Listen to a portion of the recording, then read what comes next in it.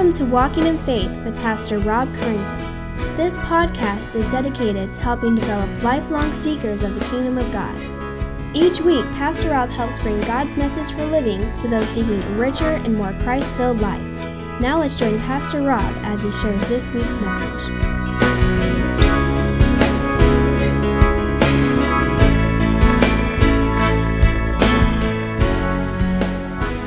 This time I'm going to ask you to grab your Bibles if you would. We have the privilege of having Henry Anderson and his wife from TMAI, the Masters Academy International. They're going to be sharing with us from the Word of God.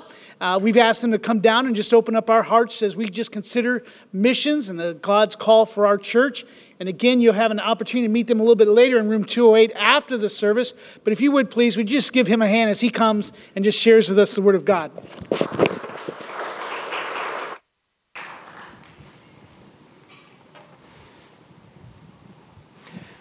Well, good morning.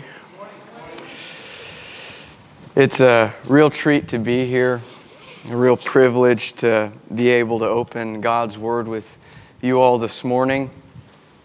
I'm here with my wife, Allie, and we, as Pastor Rob mentioned, work with the Masters Academy International, and we currently fellowship a little north up at Grace Community Church. But so sweet to be with you this morning. Thank you so much for having us. If you would please join me in a word of prayer before we begin our time in God's Word this morning.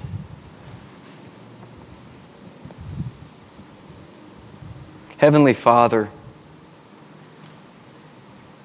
our hearts are bathed in the truth of your Word and singing these songs to you.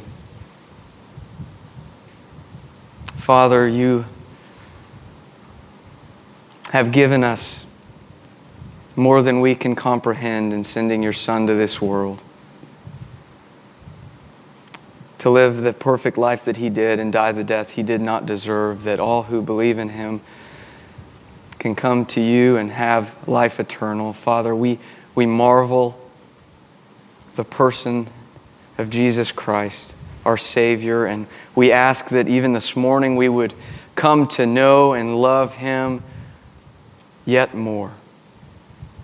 Father, may you grant us that great privilege, as there are a number of things going on in each and everyone's lives here, different trials, different struggles, different plans. Father, we ask that all those would be set aside, that our hearts might be attuned to what you would say in your word to us. Father, may you speak through your word this morning, and may you receive glory and honor and praise. It's in Christ's name that we pray. Amen. Well, this morning, if you would, open up your Bibles. We will be in John 4.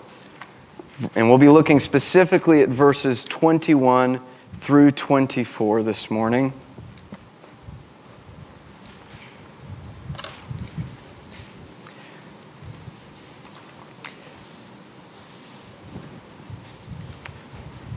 What a shame it would be for someone to go through their entire life believing in their heart that they're worshiping God, for only on the last day to hear from the mouth of our Lord Jesus Christ, I never knew you. I never knew you.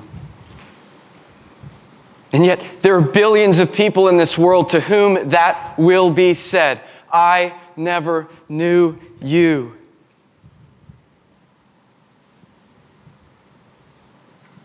Every second, 2 people die.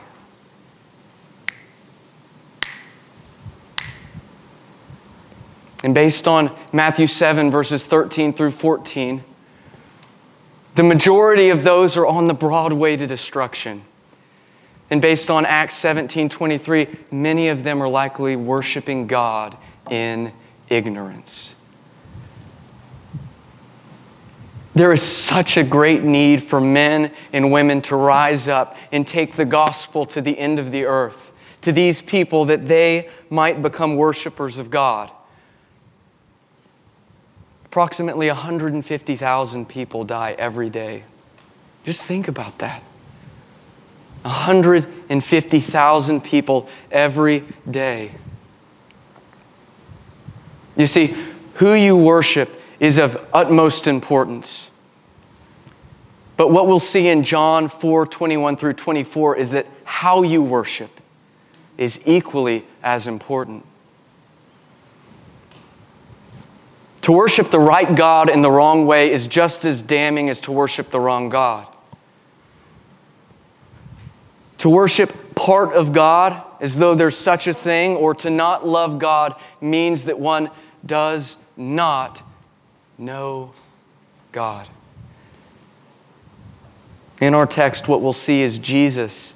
He exposes this hypocritical, man-centered form of worship. And He shows the proper way that God is to be praised and exalted and honored. He is to be worshiped in spirit and in truth. Our text before us this morning, John 4:21 through 24 reads, Jesus said to her, "Woman, believe me, an hour is coming when neither in this mountain nor in Jerusalem will you worship the Father. You worship what you do not know. We worship what we know, for salvation is from the Jews. But an hour is coming, and now is, when true worshipers will worship the Father in spirit and truth. For such people, the Father seeks to be His worshipers. God is spirit, and those who worship Him must worship in spirit and in truth." Far too many people today believe that they're worshiping the God of the Bible, when in reality they're not. In John 4:21 through 24, you will see three truths that will cause you to evaluate the way in which you worship God. The first will be found in verse 21. We'll see the place of worship. In verse 22, we'll see the foundation of worship. In verses 23 through 24, we'll see the character of worship. We begin this morning towards the start of John's gospel. We see that Jesus, towards the beginning of chapter 4, He's traveling from Judea up north to Galilee. Now, the fastest way for Him to get from Judea up to Galilee is to go straight through Samaria. That's the easiest route, but the Jews wouldn't do that. The Jews would avoid Samaria at all costs. They looked down upon the Samaritans. They were a group of half-breeds to the Jews. They were part Jew, part pagan. There was an intermarriage that had taken place, and they were looked down by most of the Jews, but not by Jesus. Jesus was seeking worshipers. Our text begins in verse 21 with Jesus. He's speaking to the Samaritan woman after she raises this controversy about worship, about the place of worship. And what we see is with the Samaritan woman, she talks about in verse 20, before our verse that we'll start in, that the Samaritans, they worship in this mountain, and then the Jews, they worship in Jerusalem. And Jesus comes and He speaks to her as this one with loving authority. In verse 21, He says, "Woman, believe me, an hour is coming when neither in this mountain nor in Jerusalem will you worship the Father." What Jesus does here, He begins by asking her to trust in His word before she inevitably ends up trusting in Him as Lord. He says, "Believe me." And when Jesus says woman here, this isn't derogatory. This is actually an endearing way of continuing this conversation that He's entered into with her. This would be the equivalent of saying miss or ma'am. Jesus is being compassionate to her. He's talking to her directly, and he's moving the conversation along.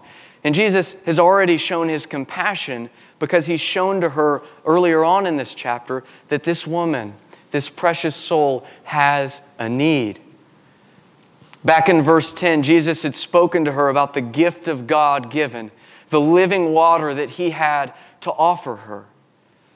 Now, this would have been the first time that she would have heard about the living water because she was a Samaritan, and the Samaritans, they only accepted the first 5 books of the Bible as being of God. They only accepted the Pentateuch, and they rejected the latter 34 books of the Bible. So a Jew at this time, and you this morning, might be thinking, well, living water, that occurs in the Old Testament, and it does. Both Jeremiah and Zechariah speak of this living water, but because the Samaritans were ignorant and they chose to reject the latter revelation of Scripture, she wouldn't have known about this living water. This was new news. The Samaritans were like someone going to a drive-through window and picking and choosing what they'd like and then rejecting the rest. That's what they did with God. They'd pick and choose what they liked about God, what they wanted to believe, and then they'd reject the rest of what He had to say. And this rejection of God's Word was a rejection of God Himself. Jesus had also revealed to this woman that He was all-knowing. Think about this. This was the first time that He'd met this woman in person.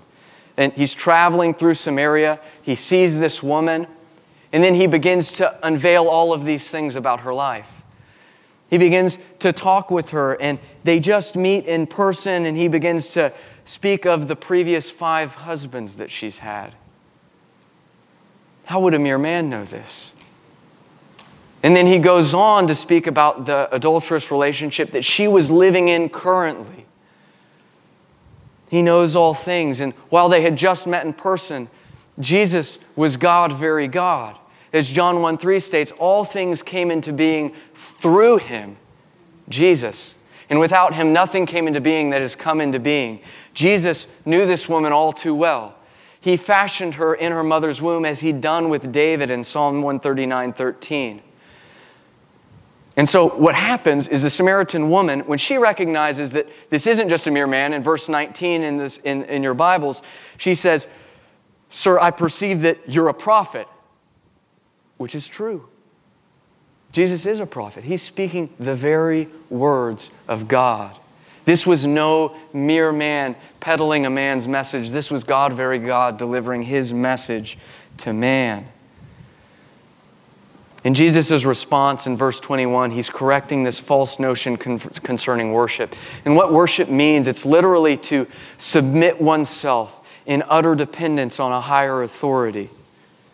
And what does the Samaritan woman do? The Samaritan woman, she's wondering where the correct place of worship is. She's got in her mind this idea that worship must correspond with a place. It's not a person, not a lifestyle primarily. It's based on a location. And she explains that her people, the Samaritans, they worshipped at this mountain. In this mountain, it refers to Mount Gerizim. Mount Gerizim, you might remember back in Deuteronomy 27 and 28, curses were shouted from Mount Ebal, and blessings were shouted from Mount Gerizim. This is the mountain in which they were worshiping at. And then in contrast to the Samaritans, you have the Jews.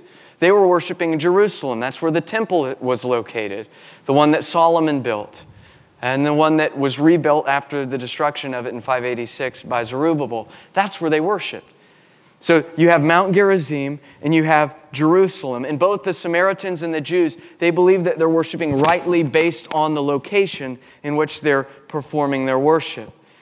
And this understanding, it stems from an old covenant mindset based on ceremonies and based on the place in which those would be performed. But it was so ingrained in this society that worship was about a place and that worship was not a lifestyle.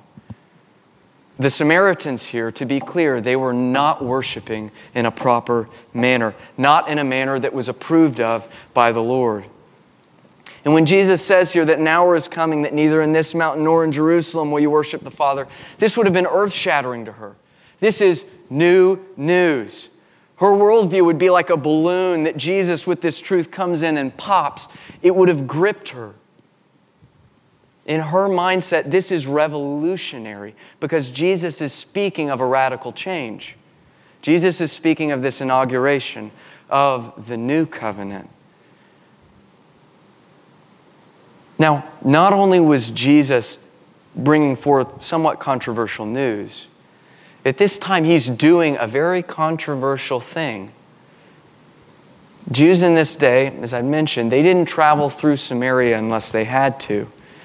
And as verse 4 says, Jesus said he must do so. Now, there's no suggestion, nothing given in our text that suggests that the Jewish highway that would lead around Samaria, that was blocked, or that they weren't able to go through that for any reason. Why does Jesus say that he must go through Samaria? He clearly wasn't in a hurry either, because in John 4:40, he ends up staying there for 2 days. Why does Jesus go through Samaria? He does it for the express purpose of going to this specific soul to reach her and meet her with the good news. The Son of God here, he condescends by going to this woman as he condescended by being God, very God, and becoming a man and living the perfect life that he did. You see, Jesus was on a mission. Jesus was on a mission to deliver a message to this woman who was in need. Jesus was crossing cultural boundaries here.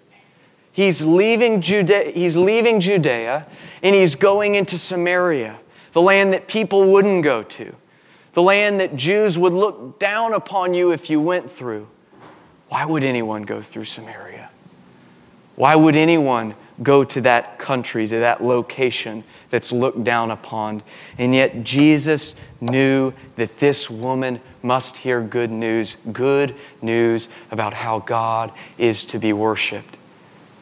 And she got more than just hearing about the good news, didn't she? She got to meet the good news in person. Jesus Christ, as he delivers this message to her. The incarnate gospel delivering himself to her in spite of what others might say. Jesus was concerned.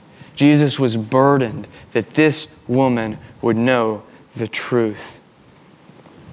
And Jesus, he was wholly devoted to doing the Father's will, not doing what others might say or what others might chirp in his ear.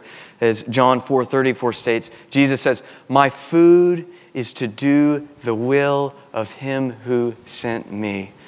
That was his aim, was to please the Father.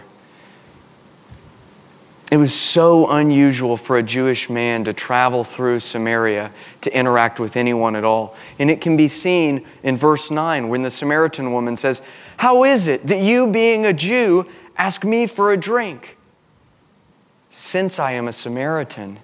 And then the Apostle John, he adds this note, for Jews have no dealings with Samaritans. And it's also clear based on the disciples' astonishment in verse 27, that he was meeting with this woman in Samaria.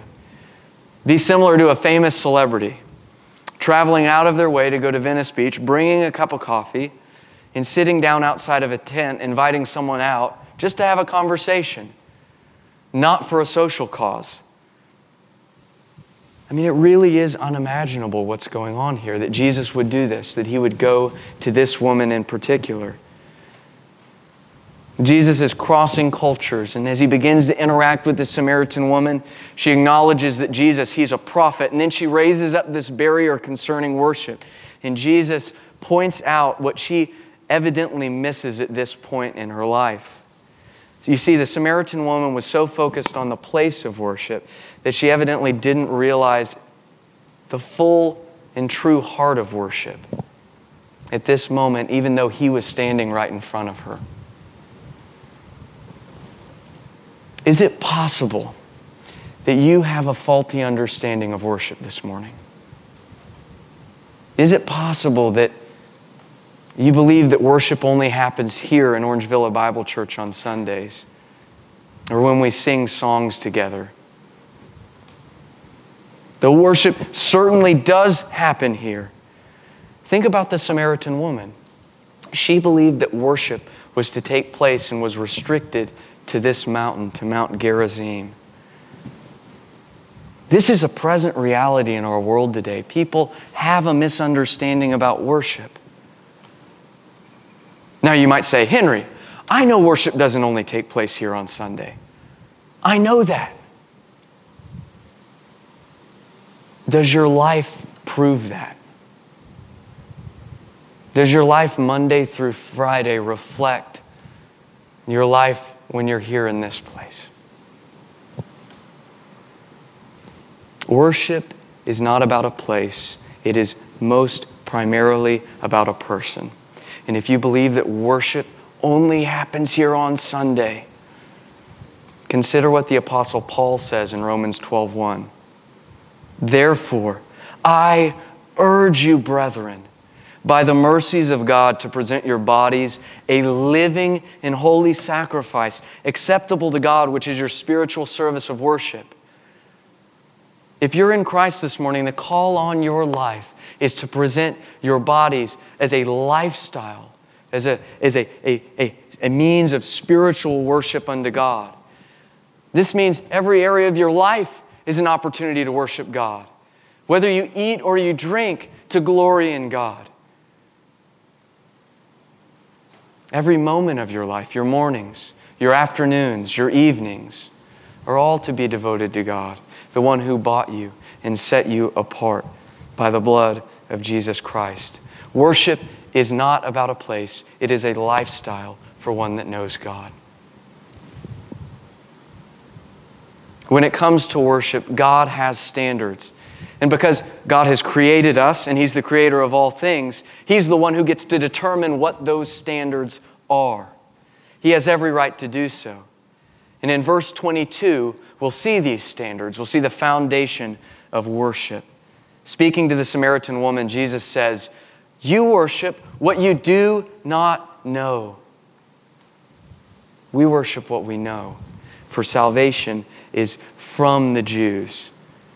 After speaking about the place of worship, Jesus speaks of the foundation of worship. And what does Jesus do here? He cuts it straight. Jesus doesn't play around. He gets to the heart of the matter. He has to be direct with this woman because He cares about her. He says, "You worship what you do not know." Jesus, you see, He's gone all the way out. He's gone all the way to Samaria in spite of what others might say about Him to deliver this message because Jesus cares about coming to those, going to those who do not know Him. Think about John 3:16. For God so loved the world that He sent His only begotten Son, that whoever believes in Him shall not perish, but have eternal life. What Jesus does here is He acknowledges this woman's condition as a precursor to letting her know the proper way in which God is to be worshiped. The word "you" in verse 22 is plural. So it might look like Jesus is just speaking to this woman. He is, but it's not restricted to her only. Jesus is speaking of the Samaritans at large. He's saying, "You, Samaritans, you worship what you do not know." And remember, they only believed in the first 5 books of Scripture. They rejected the rest of what God had to say. And in speaking of God's judgment towards Judah for rejecting His word, in Isaiah 5:24 says, "Therefore, as a tongue of fire consumes stubble, and dry grass collapses into the flame, so their root will become like rot, and their blossom blow away as dust. For they have rejected the law of the Lord of hosts and despised the word of the Holy One of Israel." Rejection of God's word is met with God's judgment for not obeying Him. The people that Jesus is speaking to, the Samaritans, they were rejecting God by rejecting His word. God demands that His people accept His word. To not do so is to prove that one doesn't love God at all. Think about this. If I told Allie that I love her very much, which I do, but then whenever she asks me to do something, if I were to say to her, "No, I'm not going to do that," or if by my life I just didn't do whatever she asked me to do, what would I be communicating to Allie? How would Allie feel if I did that to her? And that's exactly what the Samaritan people were doing with God. They were picking and choosing what they wanted to believe, and they were rejecting Him by rejecting what He had called for them to do, the people He had called for them to be. Jesus is just exposing this hypocrisy before the Samaritan woman's eyes. And we see this all around us today, don't we? We see people that want to worship certain parts of Jesus, but not all of Him. They'll worship Jesus as a God of love, which He is, but scoff at the notion that Jesus is wrathful and is a judge. That Jesus is coming back with a sword coming from His mouth with which He will strike down the nations. You see, Jesus is beautiful because He's both gracious and He's just. You can't just love part of Him. You either love all of who Jesus is or you prove you do not love Him at all. There are many people right now this morning, as we're in this place in Southern California, who are worshiping what they do not know. Jesus then transitions. He moves. He says, we worship what we know, for salvation comes from the Jews. That's the end of verse 22. You see, the Jews, they had a fuller knowledge of God because they accepted the 39 books of the Bible. The Jews were a special people inasmuch as God had delivered His revelation to them in particular. Romans 3:2 says that they'd been entrusted with the oracles of God. And they had been. They accepted the 39 books of Scripture. They were entrusted with the message of God. Now, in saying that salvation is from the Jews, what does Jesus mean? Jesus isn't saying that the Jews are individual dispensers of salvation as though they could muster that within themselves to give out.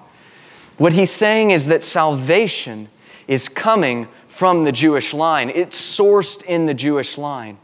In other words, the Messiah, the promised one, the one who would crush the head of the serpent, like Genesis 3:15 says, the son of Abraham, the son of David, the Messiah would come from the Jews.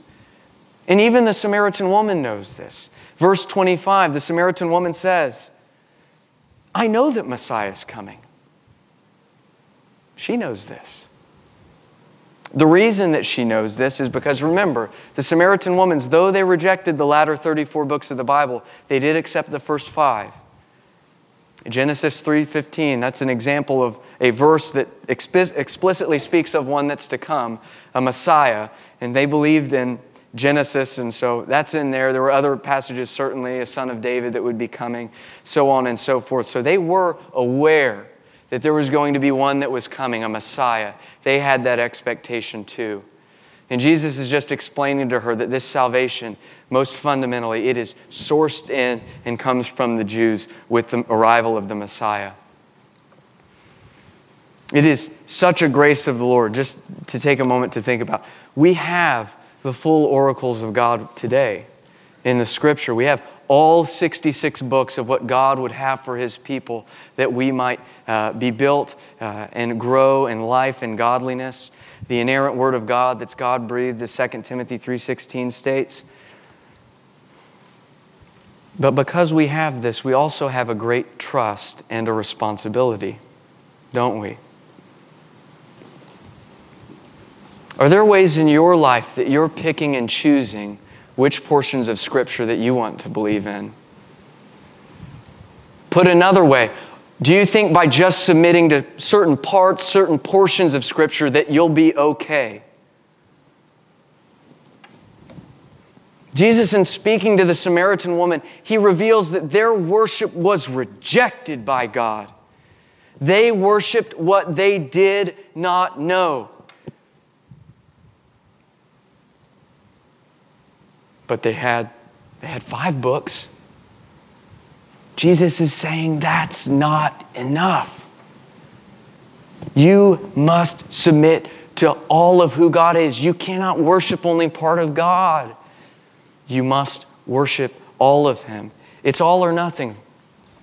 All or nothing with God. For one who's in Christ, the Scripture is clear that you must obey what the Lord has said.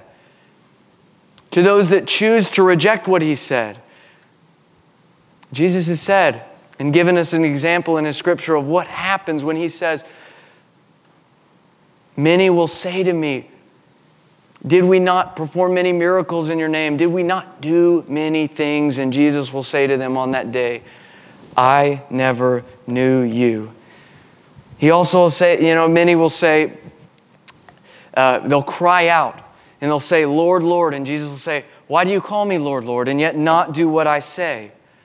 God didn't only save part of you, He saved all of you. And for the one who's in Christ, it's clear in Scripture that we obey God. 1 John 5:3 states, for this is the love of God, that we keep His commandments. That's for all of us. That must be true of our lives. Take a moment to think about your life, about what Scripture says concerning your marriage. Husbands and wives, is your relationship modeled on what God has said in His Word concerning how a marriage is supposed to function? Are you being faithful in serving as a member of this church? Are you invested where the Lord has you today? Are you being faithful in preaching the gospel as we're all commanded to do? Proclaiming Christ as He's been proclaimed to us by those that have come before. We must submit to what God has said in His Word. To not submit to God is to reject Him.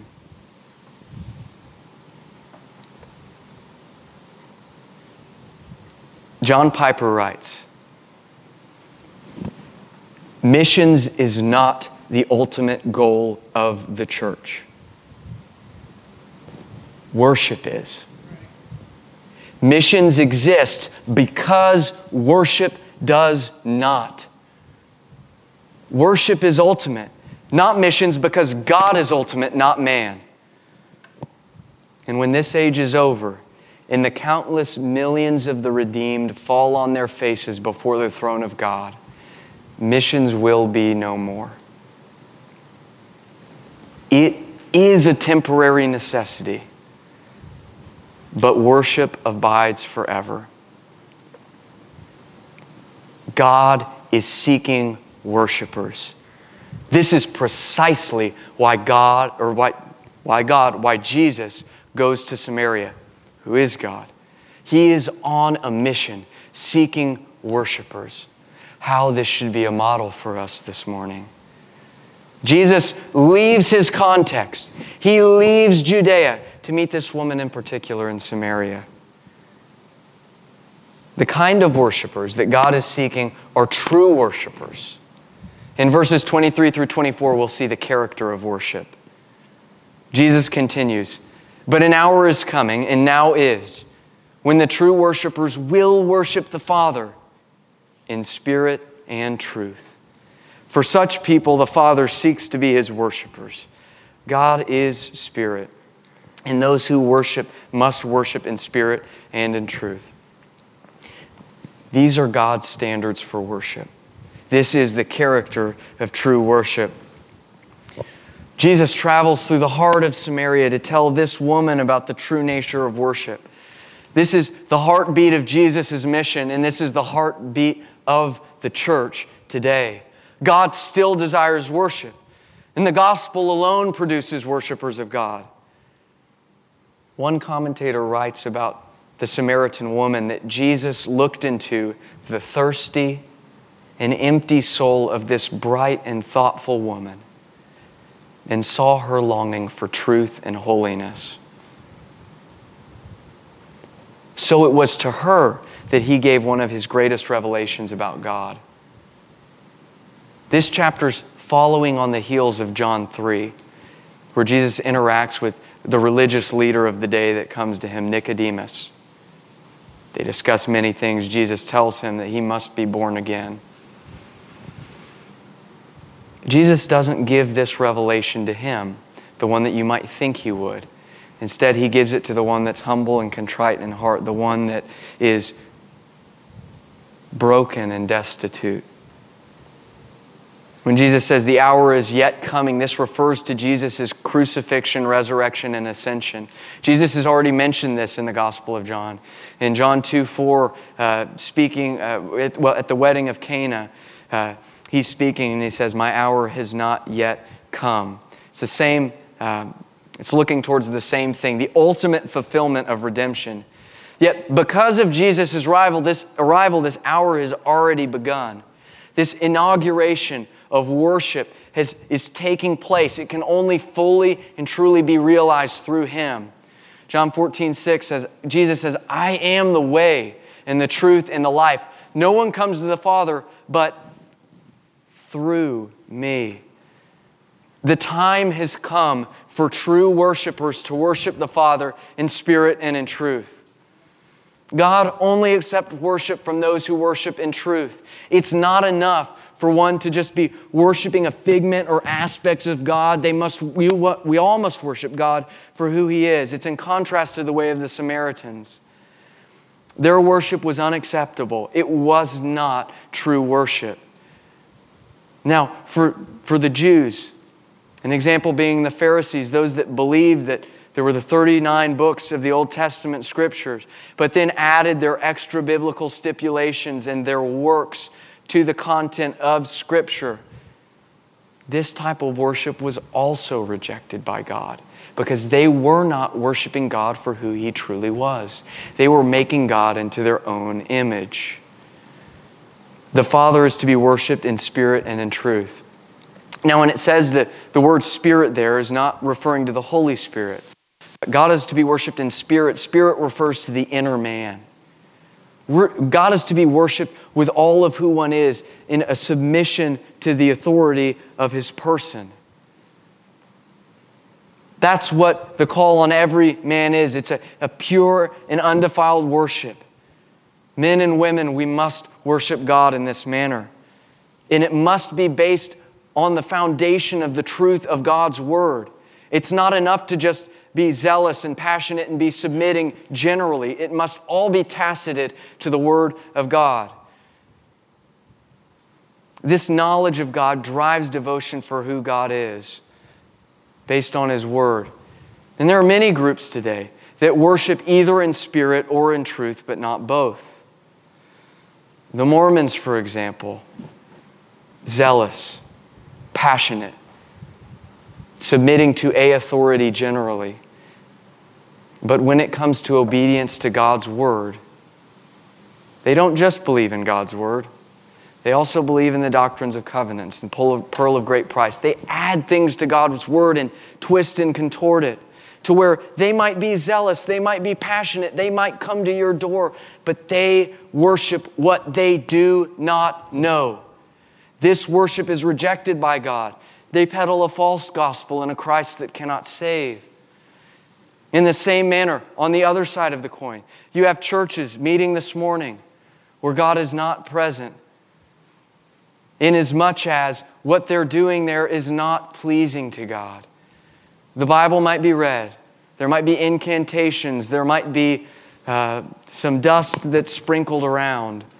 Might be extra works that are added on. They worship with their heads, but their hearts are far from God. You cannot only worship in that manner either. You must worship in spirit and in truth. The both must be together. True worship lives and breathes in spirit and in truth. God demands that those who worship Him worship in that way. And then Jesus goes on in saying, for such people the Father desires to be His worshipers. The Father goes after true worshipers. Those are the ones that the Father delights in. And the proof of that is in Jesus going out of Judea into Samaria to seek out this woman. God desires true worshipers, and He knows. John 2 speaks of Him knowing the hearts of men. He knows the hearts of men, and He knows the true nature of this woman and what will take place to her later on in her life. The reason that God desires this kind of worship is because of who He is. Verse 24 says, God is spirit, and those who worship Him must worship in spirit and in truth. God is spirit. God's non-material. We cannot perceive Him with our senses right now. We can't. Now, all illustrations and explanations fail, but similar to gravity, we can't see gravity. We don't directly feel gravity, though we know it's there because we're not floating around. All things fail. God is spirit, though. This is what our text says, and Keep in mind, Jesus too, he was spirit. There was a moment in time when he became flesh. He wasn't always a man. The Word became flesh, as John 1:14 says. This is who God is. God is otherly, and yet he reveals himself. And most clearly we see this as Jesus goes to this Samaritan woman. The God-man, Jesus Christ. Do you worship both in spirit and in truth? Do you worship a God in a way that not only engages your head, but one that also engages your heart? To go through life following the outward prescriptions of the Bible without a love for and a true, genuine submission of oneself and one's life to what God has said is to say one of two things about you. Either you're in sin, your conscience is testifying against you, you know that there's something that God is asking of you, you know that His Word is commanding you to do something and you've not done that. Therefore, your affections wane. If that's you this morning, I compel you, return to your first love. Run to the Lord. If you know the Lord and you're in that position this morning, you know that only in Him is fullness of joy, as Psalm 16 says. Confess your sin, run to Christ, and obey Him. And if you say, well, I don't know that I've ever really experienced, a genuine love for who God is, but I know His Word. Friend, it's likely that you don't know God. That you are worshiping what you do not know. But there's good news. Just as Jesus went out of His way to this woman in Samaria, so too He extends this same message to you this morning. God didn't remain in heaven.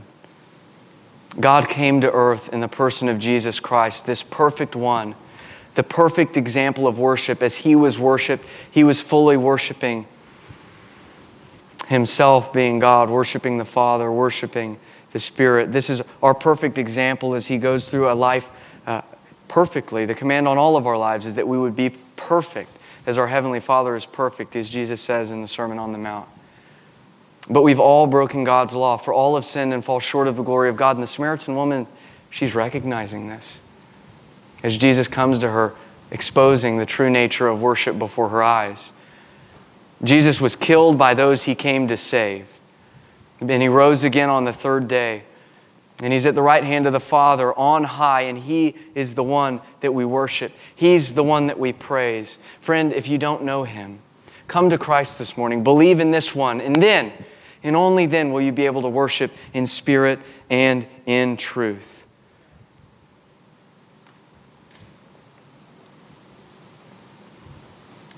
God is still drawing worshipers, and He may be drawing some of you this morning.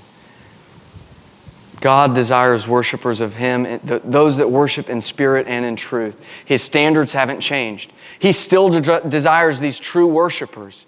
And in this text, just beyond the purview of our passage, in John 4:35, Jesus instructs the disciples on the nature of His mission to all peoples. He says, look on the fields, that they are white for the harvest. What Jesus is saying is, the harvest being white is saying the grain is ready to be picked. And He's talking about the spiritual nature of man.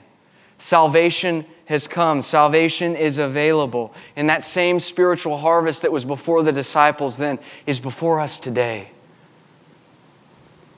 In John 17:18, it's clear that the Father sent the Son into the world. He sent.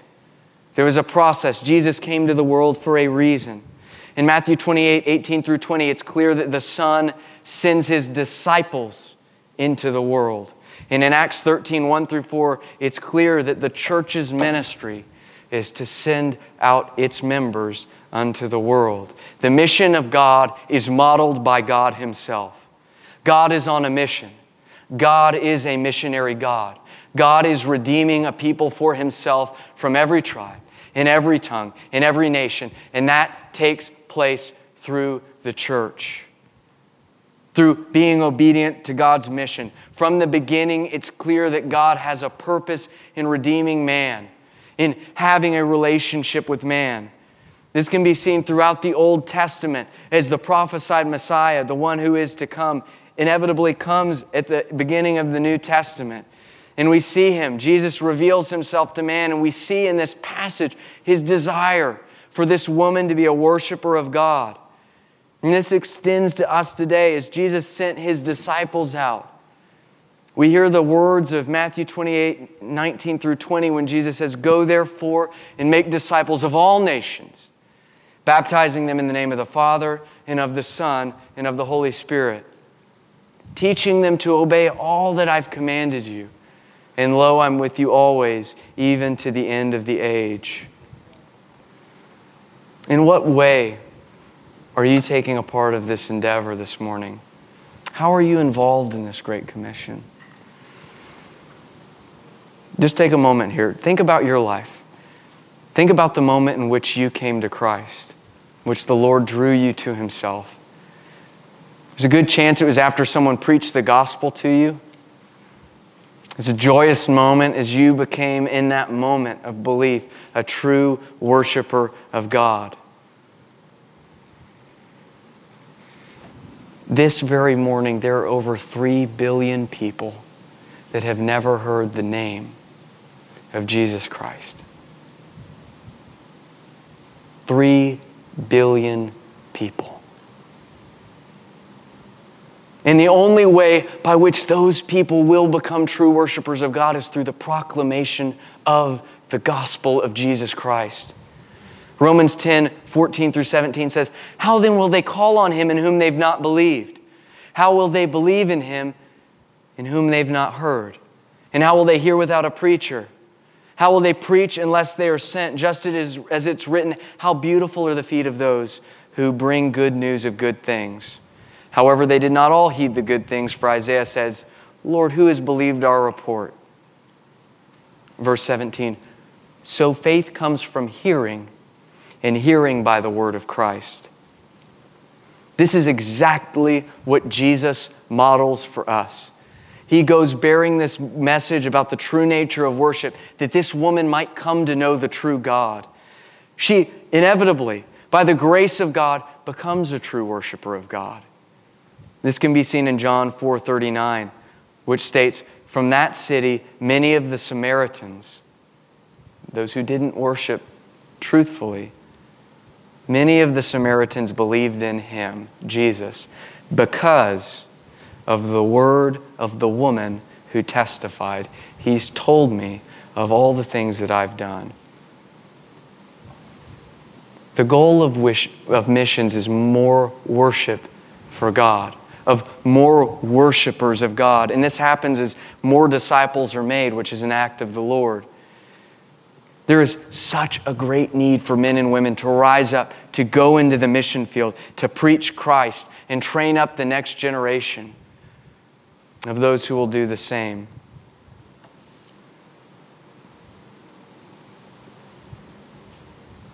If you've been burdened in any way thinking about missions, maybe thinking about going to the mission field yourself, just ask you to pray about that. Ask you to get in contact with Pastor Rob, Pastor Dustin. If that's on your heart, talk with people about that. There's such a need for people to be going overseas, but there's such a need for people to be supporting missionaries in other ways as well. There are wonderful, wonderful books and programs and things by which you can be praying for different people groups and different people all around the world who've yet to hear about Jesus Christ. You see, God desires worship, and in this age, missions is the key to unlock the hearts of those who will worship God through the gospel of Jesus Christ. May we be those that worship in spirit and in truth. May we be those who, as Christ did, proclaim to others how they too might worship in spirit and in truth. Jesus is our model. And in John 4:21 through 24, the love of God drives the Son of God to preach the gospel of God to one who doesn't know God. May that be true of us as well. I want to close our time this morning just by reading a section from the hymn, Facing a Task Unfinished. This is from Keith and Kristen Getty, their rendition. It says, "Where other lords beside thee hold their unhindered sway, where forces that defied thee defy thee still today, with none to heed their crying for life and love and light, unnumbered souls are dying and pass into the night. We go to all the world with kingdom hope unfurled. No other name has power to save but Jesus Christ the Lord." Let's pray.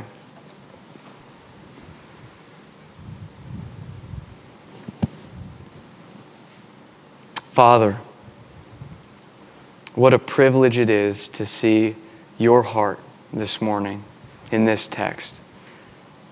Father, we know just as Christ went to this woman,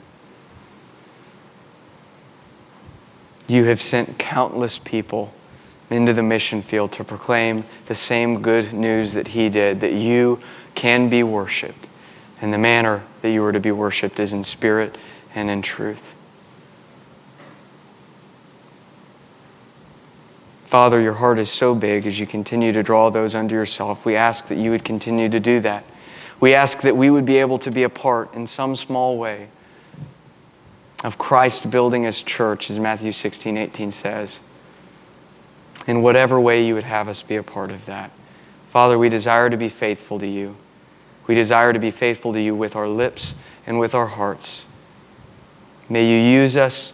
May you move us. May you grow us. In the name of our Lord Jesus Christ, amen. We hope you have enjoyed this week's Walking in Faith podcast. We encourage you to share this podcast with others in order to help spread God's message to all those in need. If you have any questions or comments, we would love to hear from you. Email us at walkinginfaith@orangevilla.org. You can help us spread this podcast by writing a review at iTunes.